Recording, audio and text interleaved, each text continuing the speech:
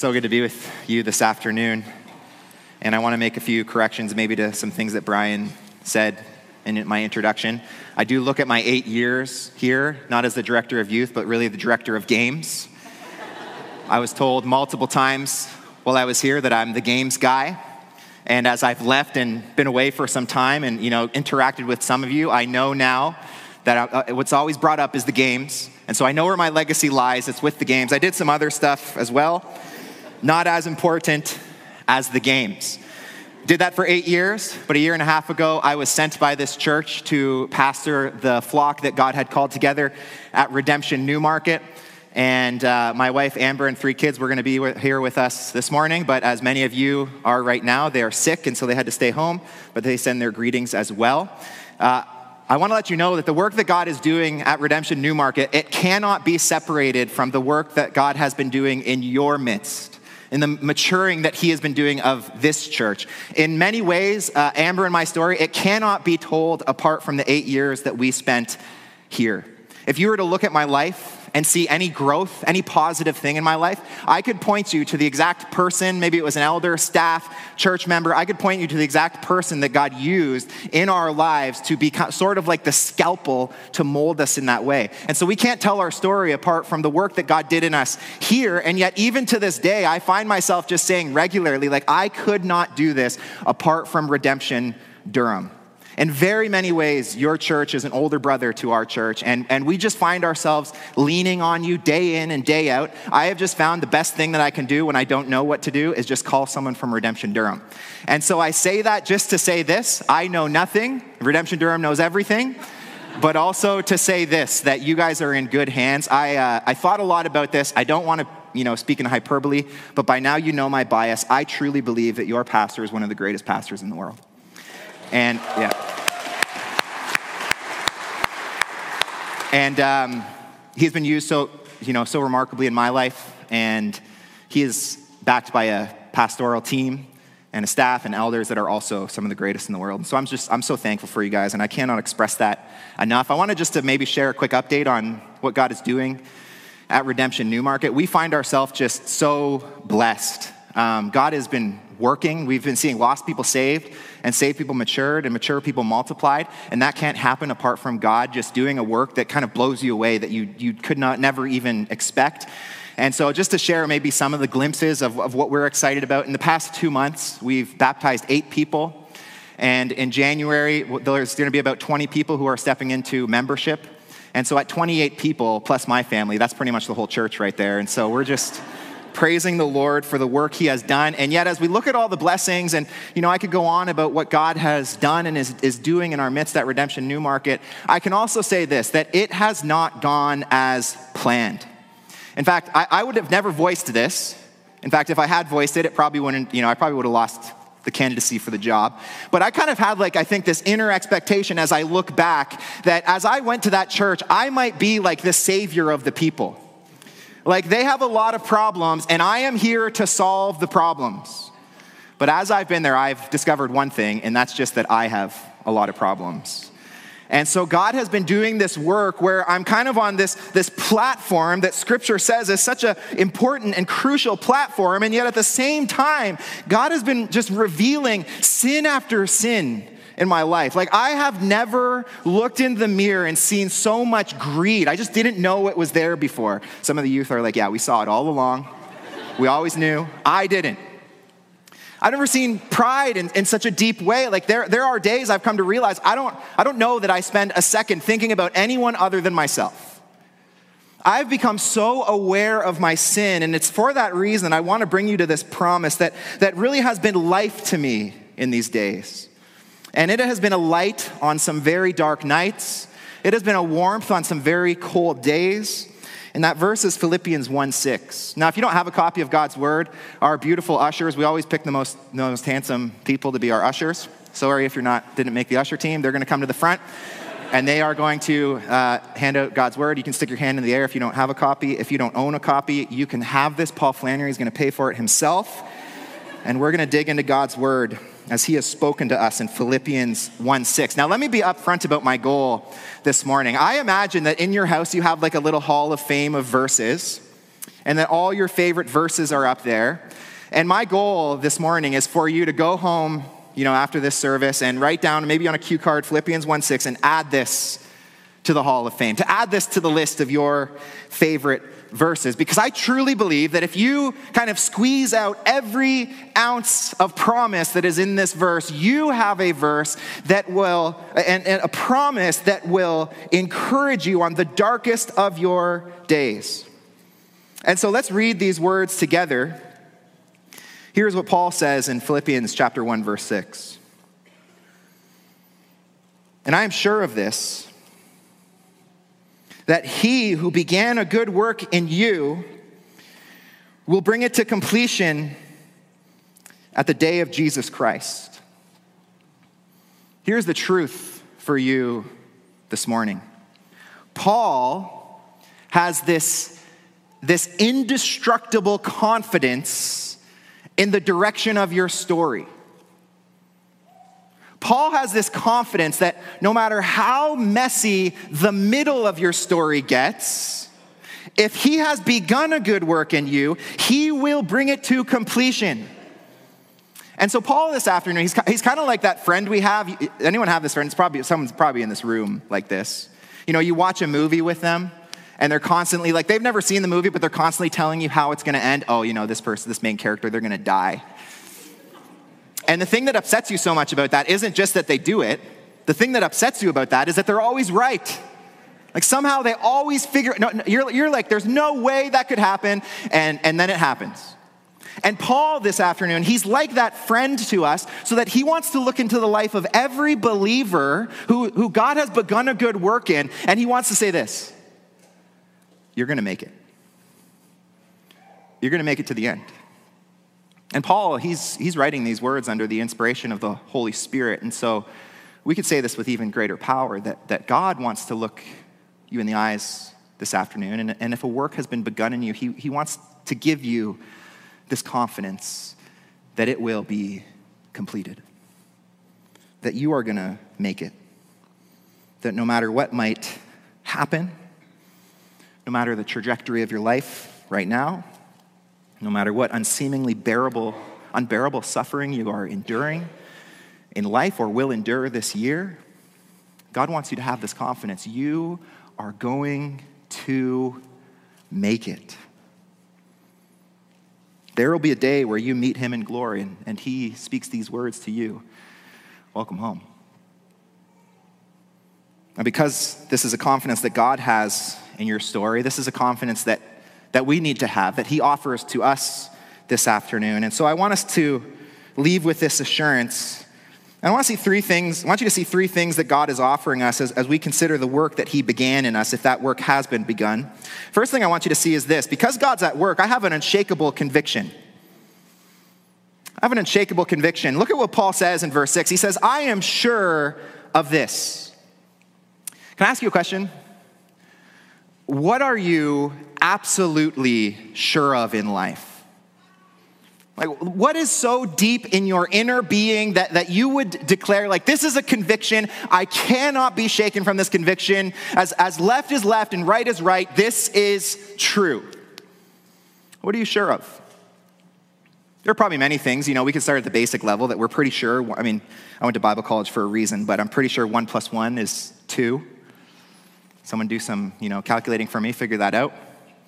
There are other things maybe that are a bit more subjective, like a parent's love for your child. There's this sense of that nothing could change your love. You love that child so much, and even though the one sitting beside you right now, they test you.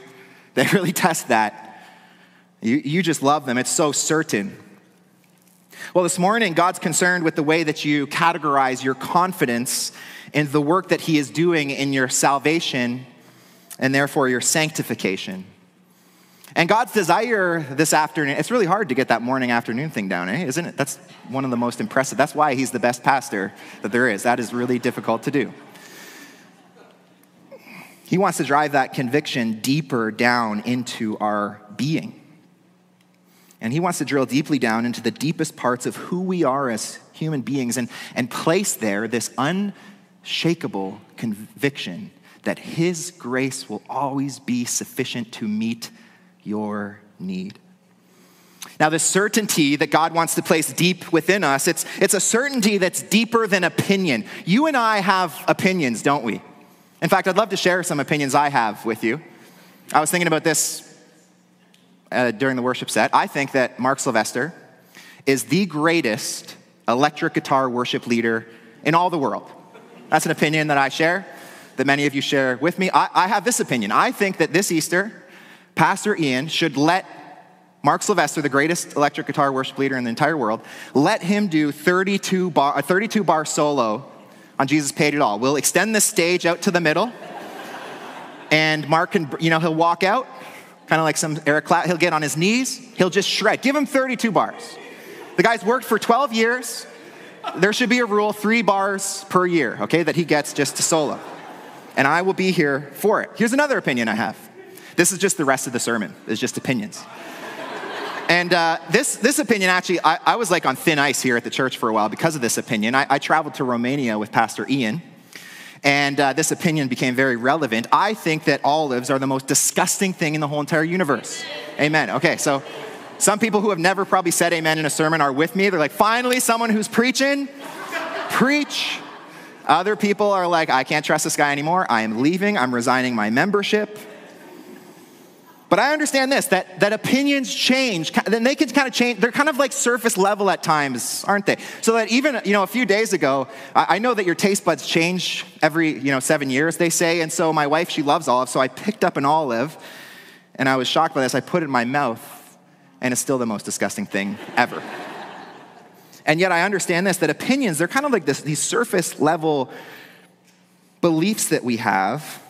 And yet convictions drive to a much deeper level.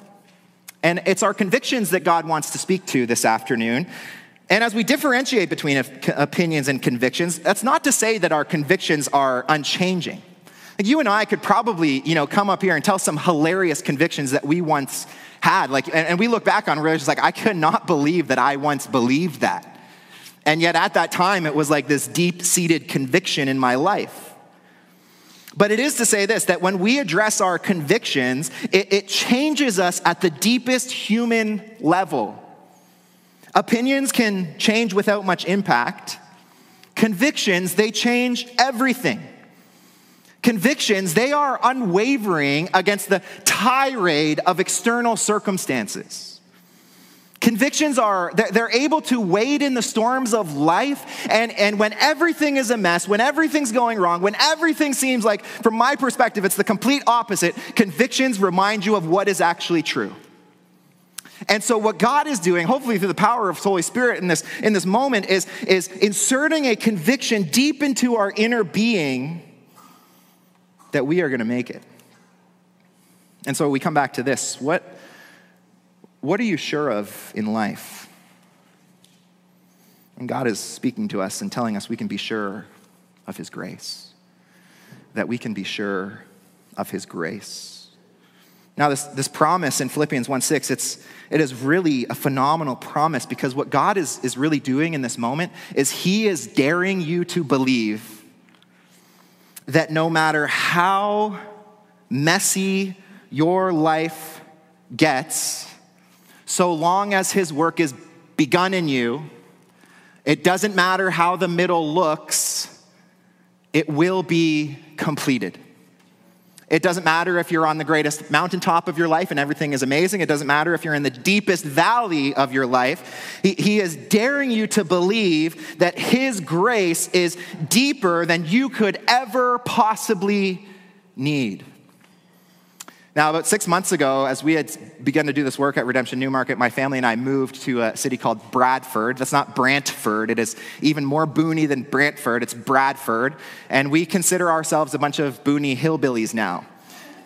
Ian was there.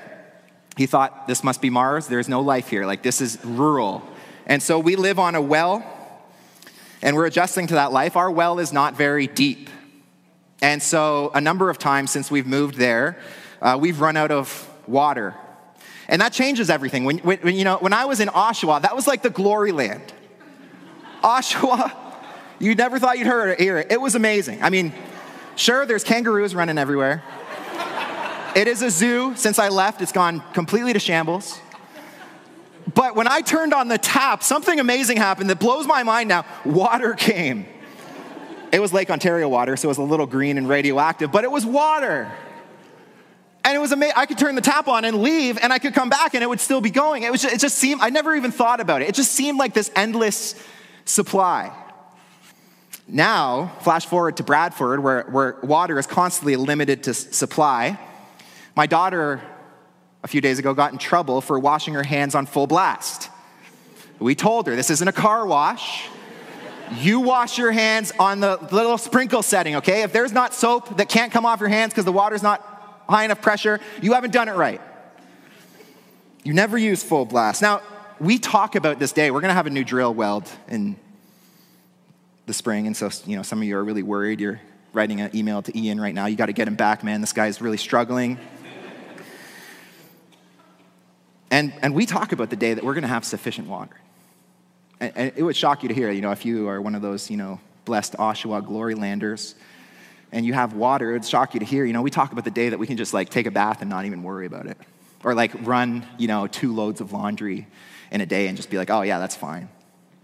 Because we long for that day that the well will be deep enough that we don't even have to think about it. And Christian, do you know that God offers you a deeper well of his grace, so that no matter how low you can imagine yourself going, no matter how much shame you personally can heap onto your shoulders, no matter how bad you think life gets, God's grace will still be deeper. The tap of his grace will always turn on. No matter how far your life feels to get from God, if he's begun that work in you, when you go to God, when you draw near to him, he will draw near to you with his grace.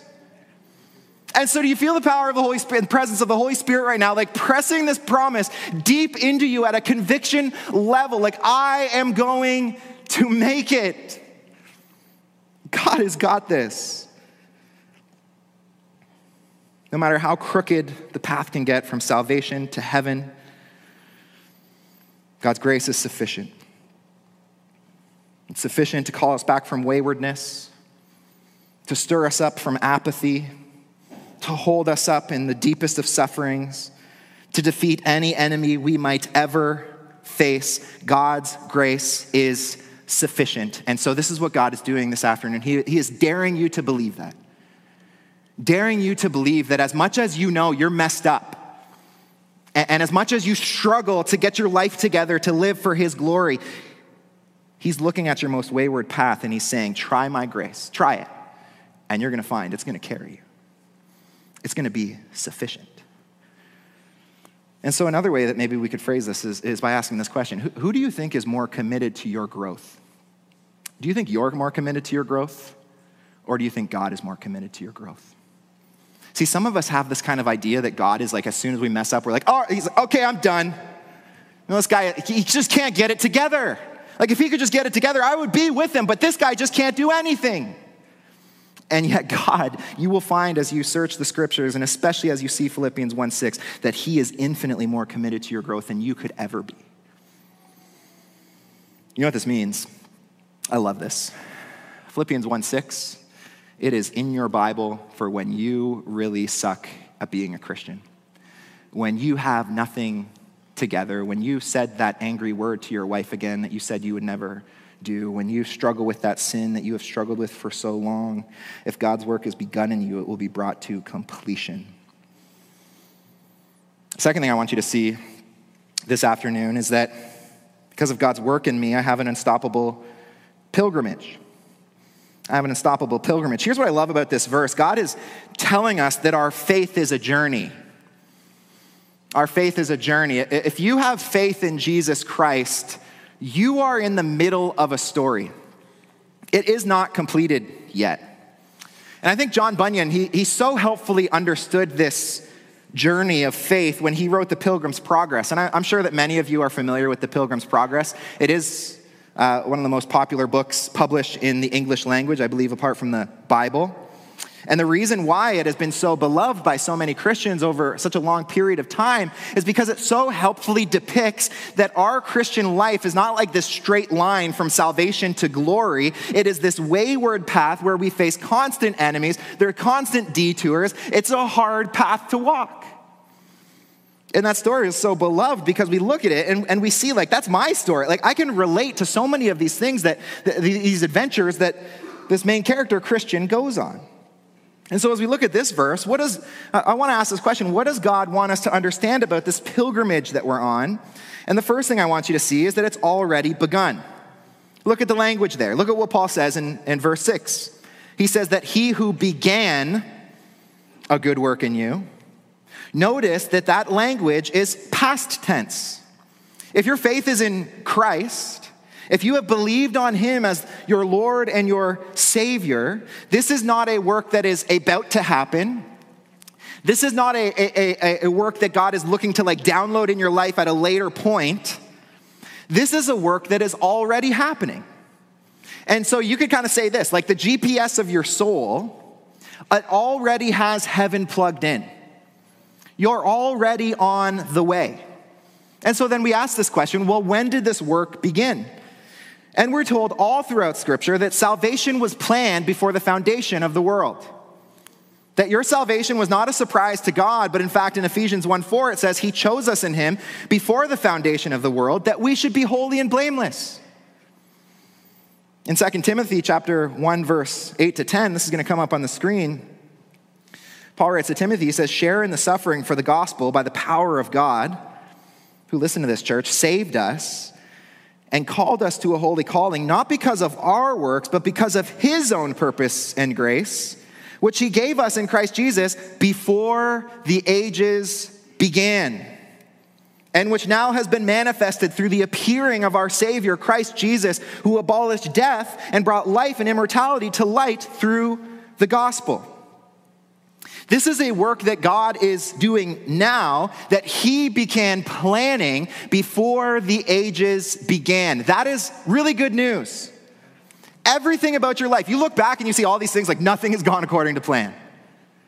You know, that sin I thought would be kind of dealt with quickly, it still lingers. You look back and you're like, man, this is not what I planned. I thought it would be totally different. And yet God looks at it and he's been planning that since eternity past. And I love that because you can put a lot of trust in things that have been planned for a while, can't you? Like if you are building a new house and your contractor comes over and they pull out a napkin and they start writing the blueprint for the foundation on that napkin, you are going to be like, okay, listen, buddy, I would like a little more planning to go into the foundation of my house. Like this is really important. And God is looking at each of us this afternoon and saying, hey, listen, your story, the story of redemption in your life, it has been planned before the ages began. And so we take every encouragement from that. God, who is perfectly powerful, who is infinitely wise, who is altogether good, has been planning your pilgrimage. All the ups and downs, planned. All the wayward paths you've walked on, part of the plan. All the besetting sin that you thought would be dealt with so quickly, part of the plan. Now, this is so good for us to hear because I think so often, I kind of had this idea when I was saved. You know, I was saved when I was in grade 6, and I was wearing something really cool. Can I tell you about it, what I was wearing? I was wearing this bathing suit, like button-up shirt combo, and it had flames on it. And you laugh now, but the way that fashion's going, in like 3 days, that's going to be back in style. So anyways, that has nothing to do with the story. I just like to mention where I've come from. The youth are like, not much has improved, but here we are. Okay, so, but I kind of thought, you know, I was saved in this country style, and walking out, I kind of thought like, so my sanctification is going to be this straight line. It's just going to be up from here. Like God had miraculously saved me, and he had very quickly taken some really some sin that I was struggling with as an unbeliever for a very long time. He just healed it of me in a moment. Like the snap of my fingers, I was healed. And so I kind of had this perspective that like, this is how life is going to go. In fact, someone told my mom, who was saved along with me, that her winter tires would never run out. And it's been years since there, and she's gone through tons of winter tires. But all that to say, you understand, like I had this idea that sanctification was going to be this straight line. Now, I was never prepared for the first bump in my ride that would take me completely off the path. I was never prepared for like that first battle with sin where it's like I was no longer pursuing God's glory. Now I was pursuing myself. I was never prepared for that time that I would like if you were to ask me, I would say I don't even know if I want to follow God. Like when it comes to the picture, when it comes to the journey, I wasn't even in the picture. This is really nice. Brian, my manuscript's up there if you want to go and just finish. No, I'm just kidding. But as I look back, this is what I realize, that it has all been part of the journey. That no matter how far away from this straight line I have gotten, no matter how much life has not gone the way that I originally planned it, it has always been part of the plan. And so some of us need to take a look at our life and just acknowledge this, like we have been on the scenic route to heaven. And yet we also need to preach this promise so deep to our heart in this moment that God is not on plan B in your life. God is not even on plan C. God is not getting together his Trinitarian council and looking at your life and thinking, oh man, he's really messed this up. Like what I don't even know what we can do. I don't know what we can do. It is all according to plan. Everything. He began this work in you, and you're in the middle of the journey. And his promise to you is that it is going to be brought to completion. And so, you know what should be like this overwhelming sense right now is like this sense of peace, this sense of rest, like this anxious free breath that you can take now that no matter, like, listen, 2024, it's going to be really messed up. Okay, I'm just doing some statistics from the last 4 years, and I'm just saying, take the average of the last 4 years, 2024 is going to be really messed up, okay? And there are going to be some things in your life that you certainly would never plan for. And yet we have this peace that overwhelms us when we hold this promise so close to our heart that nothing will go that is not according to plan. God has got this. Now, here's what I'm not saying. I'm not saying that your pilgrimage is let go and let God. In fact, there are times, the brink of a new year is especially a good time for this, where you got to pull out yourself up by your bootstraps and you got to say what do I need to pursue this year? What do I need to work hard at in order that by the end of the year, I might look more and more like Jesus Christ? There are times that you need to do that. And what I'm saying is that those are great times, but what I want you to understand is that those times, they don't come without the wind of the Holy Spirit blowing wind in your sails. That is the work of God in your life. This is what Paul says. Flip over with me to Philippians chapter 2. This is so good. In Philippians chapter 2, verse 13. He says, "For it is God who works in you, both to will and to work for his good pleasure." You know what that means? Anytime you've had this inclination to do something that is good and righteous, it has been God who has been working behind the scenes. Anytime you feel this sense in your life, I gotta pray more this year. I gotta evangelize more. This is not law. This is the God of grace who is blowing wind in your sails and saying, I've planned these works before the foundation of the world. Ephesians 2:10. You're just walking in them. God is the one who is working. So recognize this. We are in a pilgrimage, and it is his pilgrimage. And I want you to see here that Paul tells us that this pilgrimage is his good work. God looks at your journey, the ups and downs, all the things you would have never planned for yourself, and he looks at it, and you can't believe this. Because you've had so many restless nights where you thought about how things have gone wrong and how you should have said that thing differently and you shouldn't have said that thing at that time. You've had so many nights like that, and yet God looks at it and he says, it is a good work that I am doing. And so an application of this is this. We need to make sure that we never complain about the way that our story is going. That we never complain about the sin that we maybe battle or the suffering that we endure. Because you need to recognize that the infinitely wise, eternally gracious, all-powerful God has planned your trip of sanctification from salvation to glory. He's planned it all.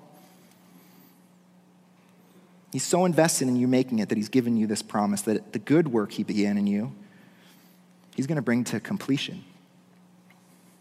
And so we say this just loud and clear. Like I say it again. So I just do not want to be mistaken here. Like look at me in the eyes right now. You need to hear this. The Holy Spirit needs to press this work in so deeply into your convictions. The work that he began, it cannot fail. This is a theological reality. It is a theological reality that you are good. That if you're in Christ, you're set for eternity. It's as good as done. Like we just sang it.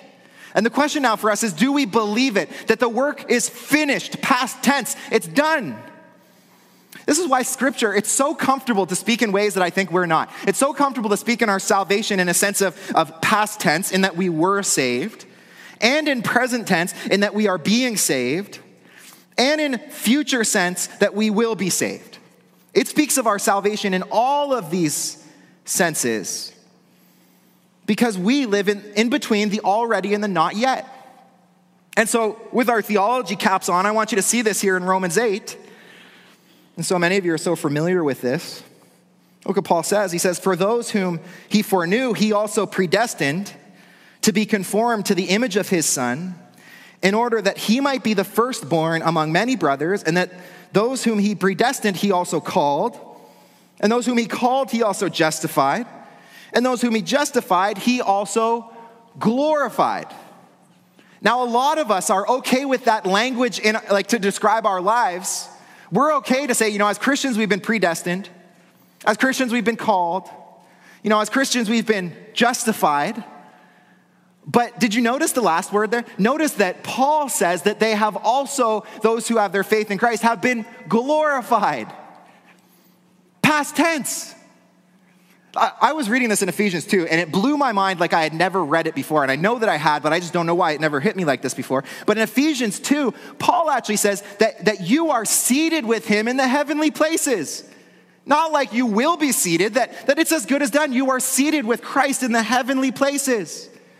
And so theologians, they look to this verse and they call it the golden chain because it just cannot be broken. It is in the grammar of the text. This is what God is saying, that if you have been predestined, you will be glorified. See, the reason for this salvation is, one, because it's God's promise, but also because it's the nature of our redemption. When you believed in Jesus Christ, do you recognize you were made a new transformation? This is part of what baptism symbolizes, isn't it? That there was an old self that died under the waters of baptism. I always remind, the people that I'm baptizing, which is maybe we'd have more if I didn't remind them this, but I always remind them, if I hold you under there, you're going to die. Everyone's been good so far. You'll be happy to know. And yet it symbolizes that death to our old self and this resurrection to new life in Christ. We're new creations. Now, this is significant because you need to understand that before Christ, we had the law, and the law was great. Law is so good. This is why the psalmist, speaks in, I think, ways we're probably so uncomfortable with. He says, oh, Lord, I delight in your law. Like, it is good to know what to do. You know what the problem with the law was? The problem with the Mosaic law was that we couldn't do it. It doesn't matter if you know what to do, if you just cannot do it. Like, you're not spiritually capable of even doing it. And so Isaiah comes along and he says, working for your own righteousness, even in your best moments, it's still like filthy rags. The problem is we couldn't do it. See, maybe you're here and you're not even a Christian and you still recognize this. See, what you recognize is that the world is evil, but you recognize this reality that the most troubling thing about the evil in the world is not just that it is out there, not just that it's on the news. The most troubling thing about the evil of the world is that it's in you. And sure, you might be a good person. You might be a person I'd love to have over for Christmas dinner. And yet there are moments where this sin nature, it just creeps out of you and shows its ugly head and it destroys everything in its wake. And you look at yourself and you think, I want to be something, but how come I can't be it? It's a reminder to us that in our sinful nature, we are fallen and we cannot do the things that Christ and God has called us to do. But this is the amazing reality, that through faith in Christ, we're told we're given a new heart. You are a new creation. So that the prophets, they say that the law is actually written on your heart.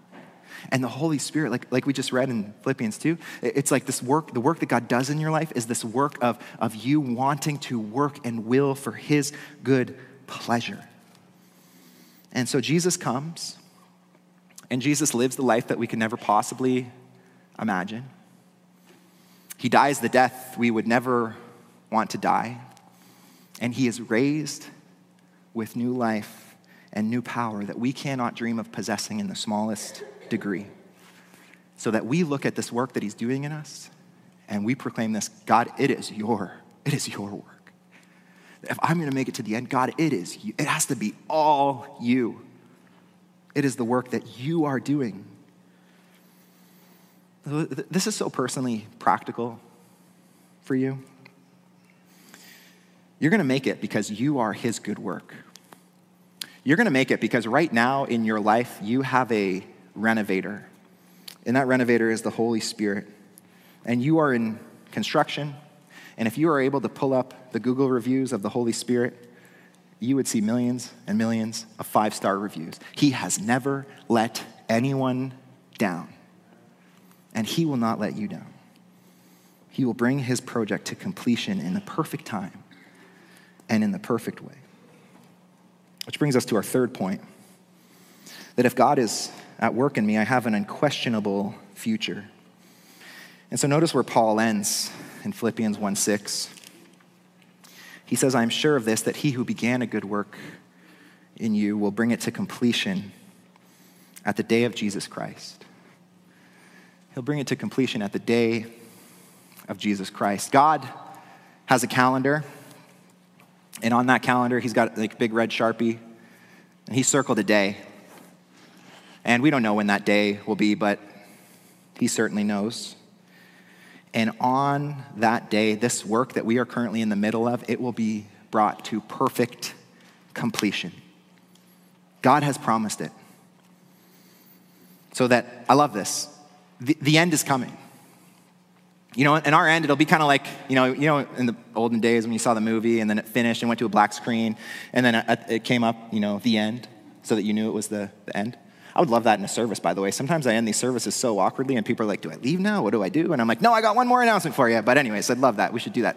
Anyways, the movie of our life is going to come up and it'll say the end.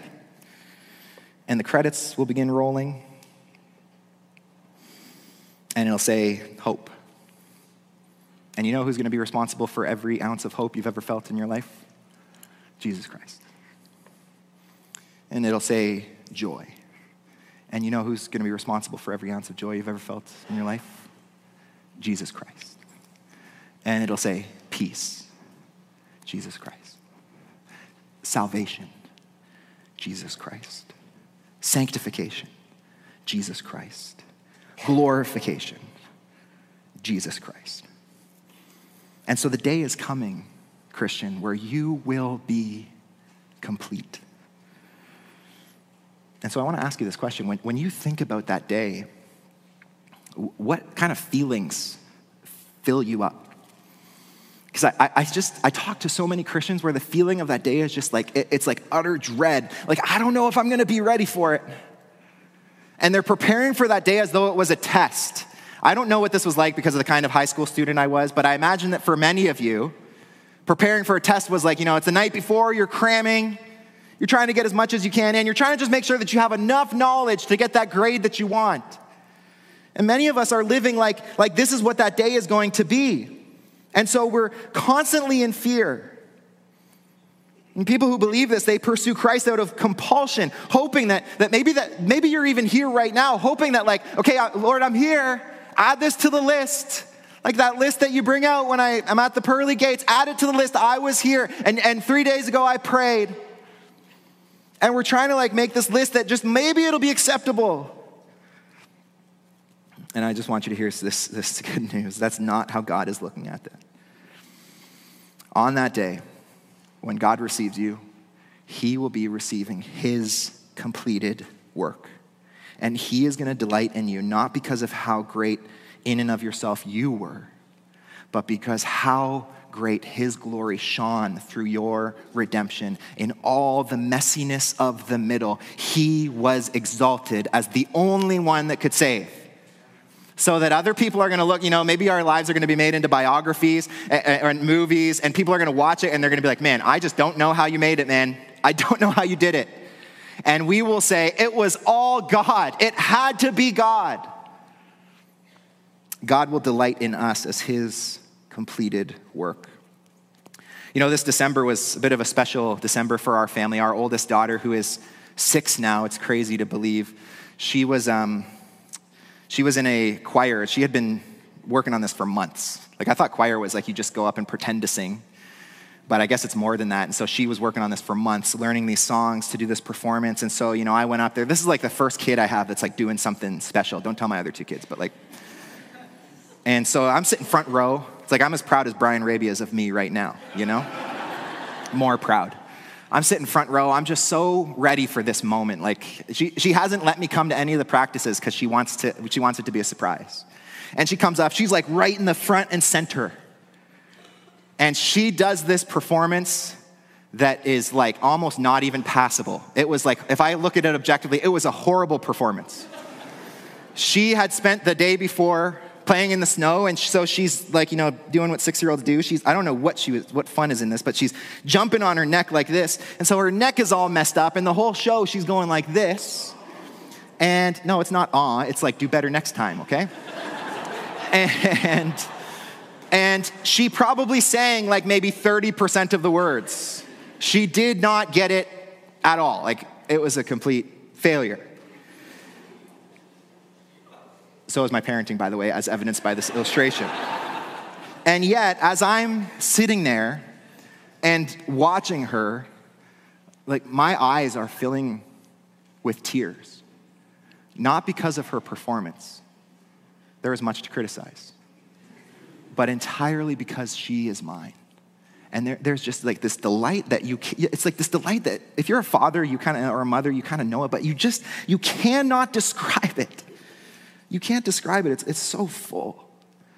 And I'm such a sinful father, and I just think, man, if that was the delight I had in my daughter, on that day, Christian, could you imagine the delight that God is going to have in you, where he has been with you every step of the way? And the psalmist says every tear he has caught in a bottle. And every time you've struggled with sin and you've made that choice for holiness and sanctification, he has been cheering you on, and he has been giving you the power to do it, and he has been with you every step of the way. And on that day, he is receiving his perfect prize that he has sanctified to completion and receiving it for all of eternity. That will be God's delight in you. He's been preparing you for this day, for all of eternity. And on this day, he is receiving you as his completed work. All that sin that once separated you, that you're dealing with right now, all that suffering that was so hard, it's gone. All the suffering you had to endure, it's over. And what's ahead? An eternity with him, where he will delight in your perfected beauty. And because of your perfected beauty, you will delight in his perfect love for all of eternity. That is an amazing day. And Christian, you are promised. Can you do something for me? Can you look at your Bible right now? And can you tell me if Philippians 1:6 is there? Is it still there? Then you're going to make it. And so long as you and I can open up our Bibles and see this verse, we have this promise that he is going to hold us fast. Would you stand and pray with me?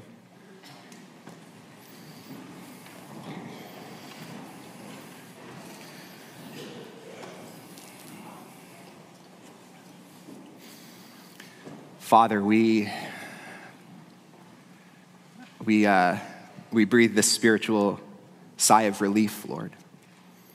And we, Lord, find that your burden is light, Lord, and you carry our yoke with us, and that you are so gentle with us. Lord, you love us so much, that you are so committed to us, we could never even possibly imagine it. We can never even begin to scratch the surface of it. And so in this moment, Lord, because your Holy Spirit is present and pushing this supernatural truth so deep into our hearts, we just feel the sense of awe. Because, Lord, we know our sinfulness, we know our waywardness, we know, Lord, that if this was up to us, we would have lost our salvation such a long time ago. And yet, Lord, we are given every promise and every indication in your word that it is not, that it has to be your work, and that it is a work that is good, and we are promised by the God who has never failed in one little way. You have never failed your promise. And you have promised those who have their faith in you that this good work you began in them will be brought to completion on the day of Jesus Christ. And so those who have their faith in you now, we lift high your praise. And we proclaim this truth, Lord, that it's all you. Lord, you will hold us fast. And so we thank you, God.